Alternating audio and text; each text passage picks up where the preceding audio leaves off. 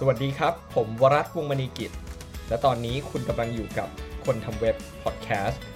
สต์มันๆของคนทำเว็บครับ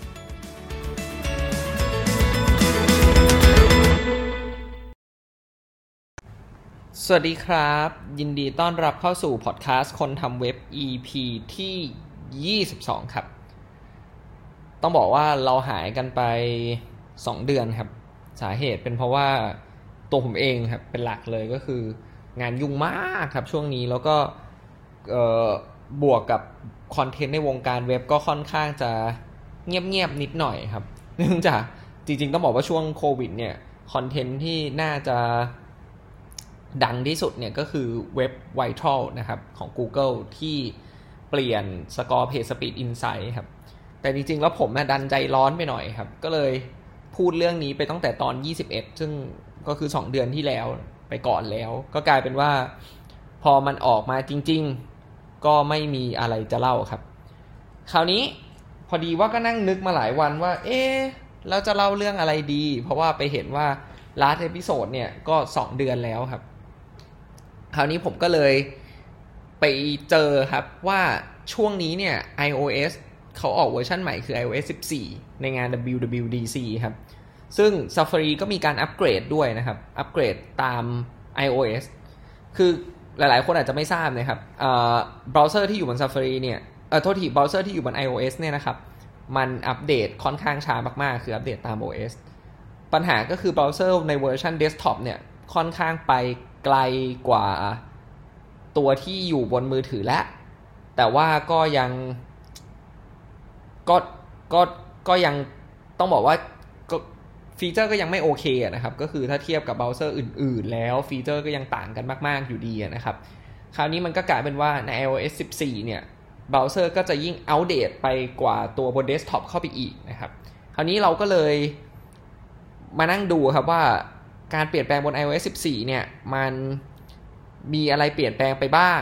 แล้วกระทบต่อคนทำเว็บอย่างเรายังไงบ้างนะครับก็ต้องบอกก่อนว่าใน iOS 14 เนี่ยนะครับ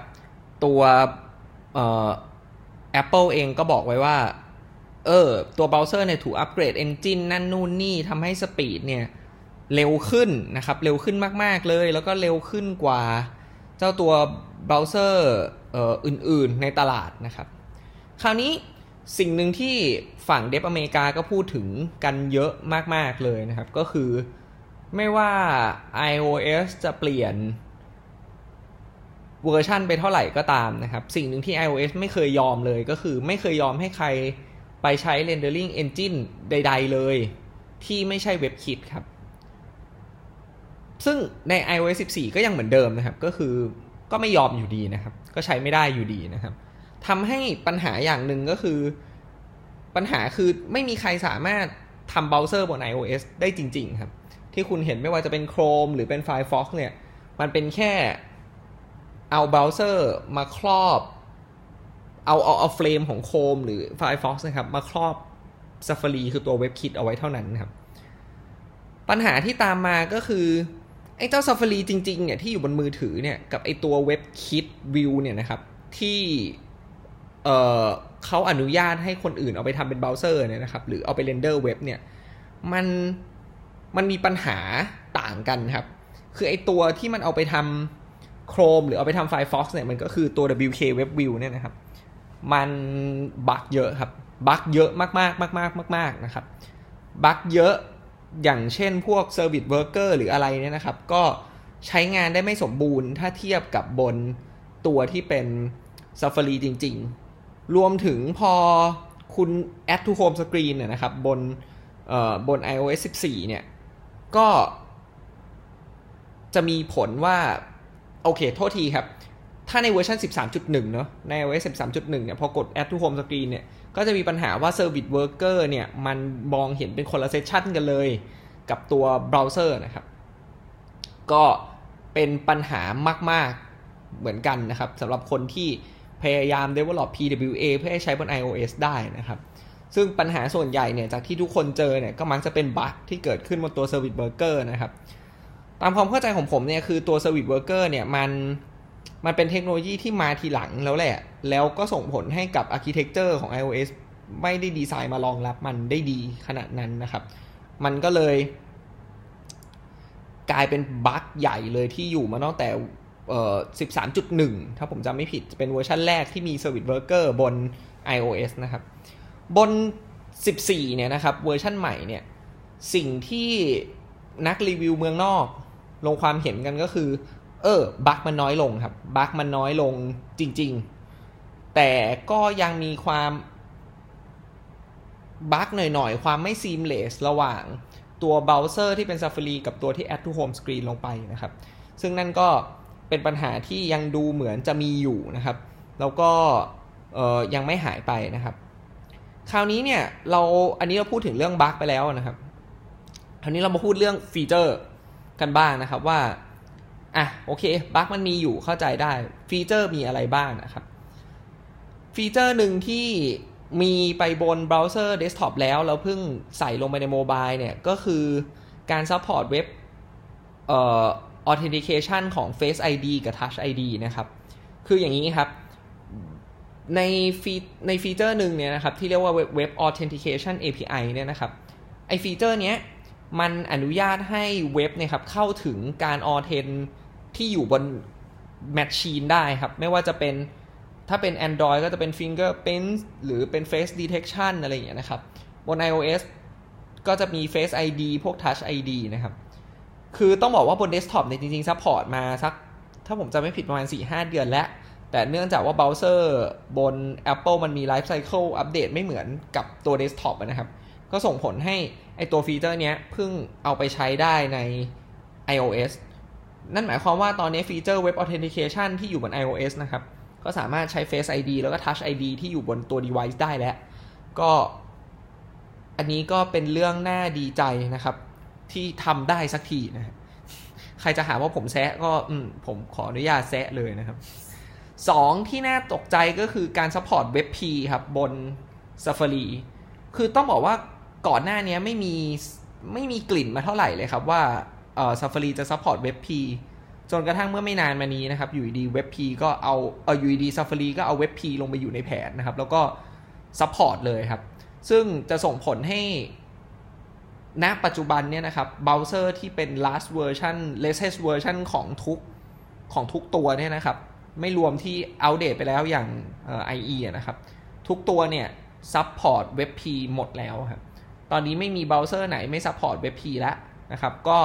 คงจะเหลือแต่เพียงแค่เรา handle ในเคสที่เป็นพวกคนที่ยังใช้เบราว์เซอร์เก่าๆใช้ iOS เก่าๆอยู่เท่านั้นนะครับก็เป็นเรื่องน่าดีใจนะครับสำหรับคนที่สาย Optimize Web นะครับที่เมื่อก่อนต้องมานั่งปวดหัวนะครับว่าแบบจะทำ WebP ยังไงถ้าใช้ WebP ต้องมานั่ง handle 2 format ยังไงนะครับต่อมาก็คือฝั่งมีเดียบ้างนะครับฝั่งมีเดียเนี่ยสิ่งแรกที่ใช้งานบน iOS ได้สักทีนะครับคือ Picture in Picture ครับ Picture in Picture API เนี่ยมีมานานพอสมควรและในฝั่ง Chrome นะครับใช้ได้บน Android มาสักพักหนึ่งแล้วนะครับบนเดสก์ท็อปของmacOS เนี่ยก็ซัพพอร์ตมาสักพักหนึ่งแล้วเหมือนกันนะครับก็อย่างที่บอกว่ามันจะช้ากว่านิดหน่อยตอนนี้ iOS ก็ซัพพอร์ต Picture in Picture แล้วครับ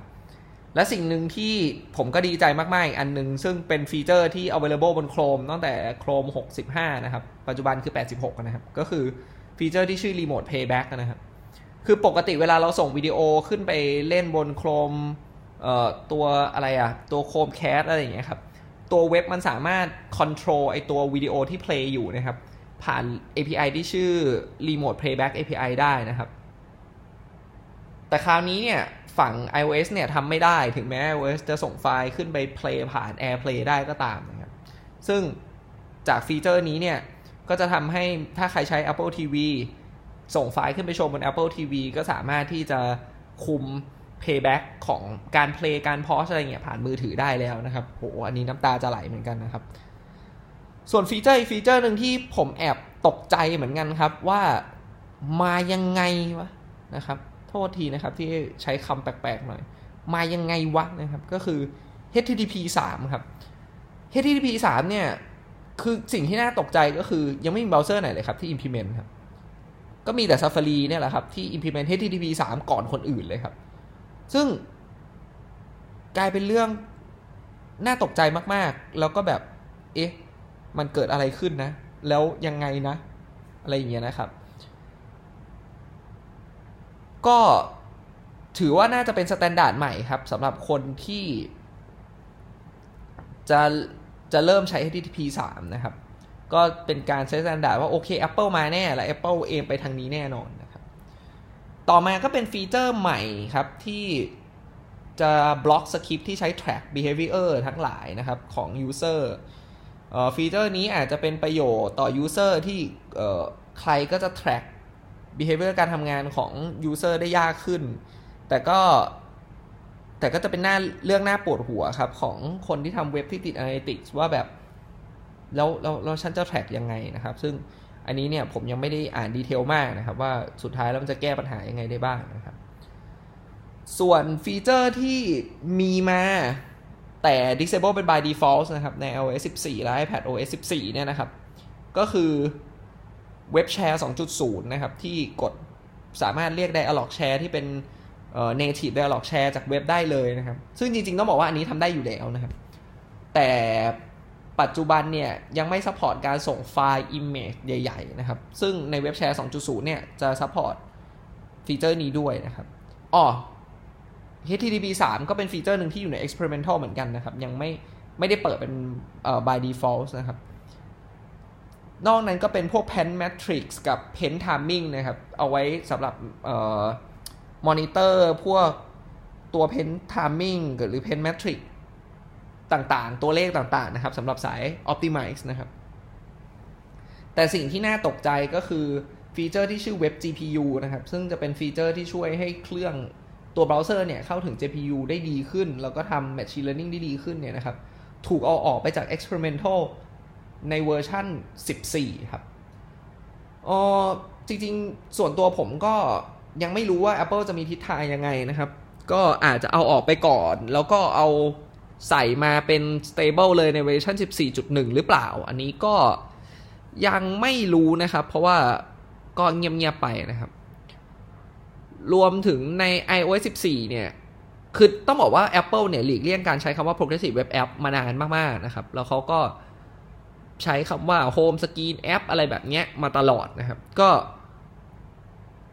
ในเวอร์ชันนี้เนี่ยปัจจุบัน Apple ก็ยังเรียกเจ้า Progressive Web App เนี่ยนะครับเป็น Home Screen App อะไรอย่างเงี้ยนะครับเหมือนเดิมไม่เปลี่ยนนะครับในเอกสารทั้งหมดก็ยังใส่ไปแบบนี้ยังไม่ยอมเรียกเป็น PWA สักทีนะครับผมกำลังนึกอยู่ว่ามีฟีเจอร์อะไรหรือมีอะไรที่ change ใหญ่ๆบ้างนะครับนอกนั้นก็พวกบั๊กต่างๆที่เกี่ยวกับ PWA เนี่ยที่มีใน iOS 13 หรือ 13.1 เนี่ยนะครับก็ถูกฟิกซ์ไปหมดแล้วนะครับใน Safari เวอร์ชันใหม่หรือใน iOS 14 นะครับสิ่งที่ผมรู้สึกว่ามันน่าจะมีแต่มันดันมาไม่ทันนะครับก็คือตัว manifest นะครับคือถ้าใครทำเว็บไซต์สาย PWA ก็จะรู้อยู่แล้วว่าเราต้องเขียนตัว manifest.json เพื่อ control การ display icon นั่นนู่นนี่นะครับปัญหาของ iOS ก็คือ iOS เนี่ยไม่ได้ใช้ไอตัว manifest นี้ครับมันใช้ meta tag ก็เป็น meta tag ใส่ลงไปแล้วก็ต้องระบุว่าไอคอนเป็นอะไรชื่อแอปจะเขียนยังไงอะไรอย่างเงี้ยนะครับตอนแรกผมคิดว่ามันจะมาทัน14แต่ว่าก็ไม่ทัน14นะครับตอนนี้ก็ต้องลุ้นว่ามันจะไปโผล่ใน 14.x หรือเปล่าหรือจะไปโผล่ใน15เลยนะครับส่วนตัวผมเนี่ยลึกๆผมคิดว่า Manifest เนี่ยมีลุ้นว่าจะมาใน15เลยเนื่องจากสเตตัสของตัว Safari เนี่ยยังอยู่ใน under consideration อยู่นะล่าสุดไม่แน่ใจว่าไป develop หรือยังหรือถ้าไป develop เนี่ยอย่างเร็วผมว่าก็อาจจะมี 14.1 หรือเราจะได้เห็นฟีเจอร์นี้เนี่ยก็อาจจะปีหน้าเลยนะครับก็ยังไม่รู้นะครับคราวนี้เนี่ยหลายๆคนก็ถามว่าเอาแล้วฟีเจอร์ต่างๆที่จะช่วยให้เข้าถึงฮาร์ดแวร์เนี่ยณเวลานี้เนี่ยเจ้าเว็บคิดเนี่ยยังขาดอะไรอยู่บ้างหรือยังอะไรยังตามอยู่บ้างนะครับ ถ้าเอาใหญ่ๆที่ออกมานานแล้วก็ยังไม่ตามได้สักทีอย่างแรกก็คือ Network Information API นะครับที่ทำให้ developer สามารถเข้าถึงNetwork Connection Information ได้ว่าตอนนี้ user connect ด้วยอะไรนะครับหรือตัว API ของ Battery Status API นะครับที่จะทำให้เว็บเข้าถึง status ของตัวแบตเตอรี่ปัจจุบันได้นะครับก็ยังไม่มีมานะครับนี่ยังไม่รวมเว็บบลูทูธเว็บ MIDI เว็บ HID นะครับ Human Input Device นะครับตัวเว็บ USB ซึ่งอันนี้ผมไม่เชื่อว่ามันจะมาเร็ววันนี้เลยครับตัว device memory ตัวเว็บ NFC อะไรพวกนี้ยังไม่มาครับไม่มีทางมาเลยครับก็ยังไม่รู้นะครับว่าของพวกนี้จะมาไหมมาเมื่อไหร่อะไรอย่างเงี้ยนะครับก็น่าจะต้องรอดูกันอีกสักพักนึงเลยครับก็ผมว่าคือส่วนหนึ่งที่เราน่าจะต้องรอดูกันหลักๆก็คือทิศทางกับ PWA เนี่ยแหละครับว่าสุดท้ายแล้วเจ้า Apple เนี่ยเขาจะสนใจที่จะทำให้แอปมันจะทำให้เว็บมันมี experience เท่าแอปขนาดไหนนะครับแต่ดูจาก restriction ของ Store ตอนนี้เนี่ยเราก็ไม่สามารถจะพุทเจ้า WK Web View เปล่าๆที่ครอบเว็บโดยไม่ใช้ฟังก์ชันใดๆเลยของ native ได้นะครับเขาห้ามนะครับเขาห้ามเลยนะครับก็ต้องลุ้นครับว่าจะมีอะไรเปลี่ยนแปลงไหมแล้วก็ทิศทางจะเป็นยังไงนะครับก็ตอนนี้สายทำเว็บก็ลุ้นกันไปก่อนนะครับแต่อย่างน้อยก็โชคดีแล้วนะครับที่เราจะไม่ต้องมาปวดหัวและกับการที่พวก Service Worker จะมีบั๊กเยอะๆนะครับบนเจ้าiOS นะครับก็ตอนนี้ก็ประมาณนี้ครับก็ใครอาจจะบอกว่าพี่ตั้งมาแซะอีกแล้วนะครับคุณตั้งมาแซะอีกแล้วขอโทษด้วยนะครับ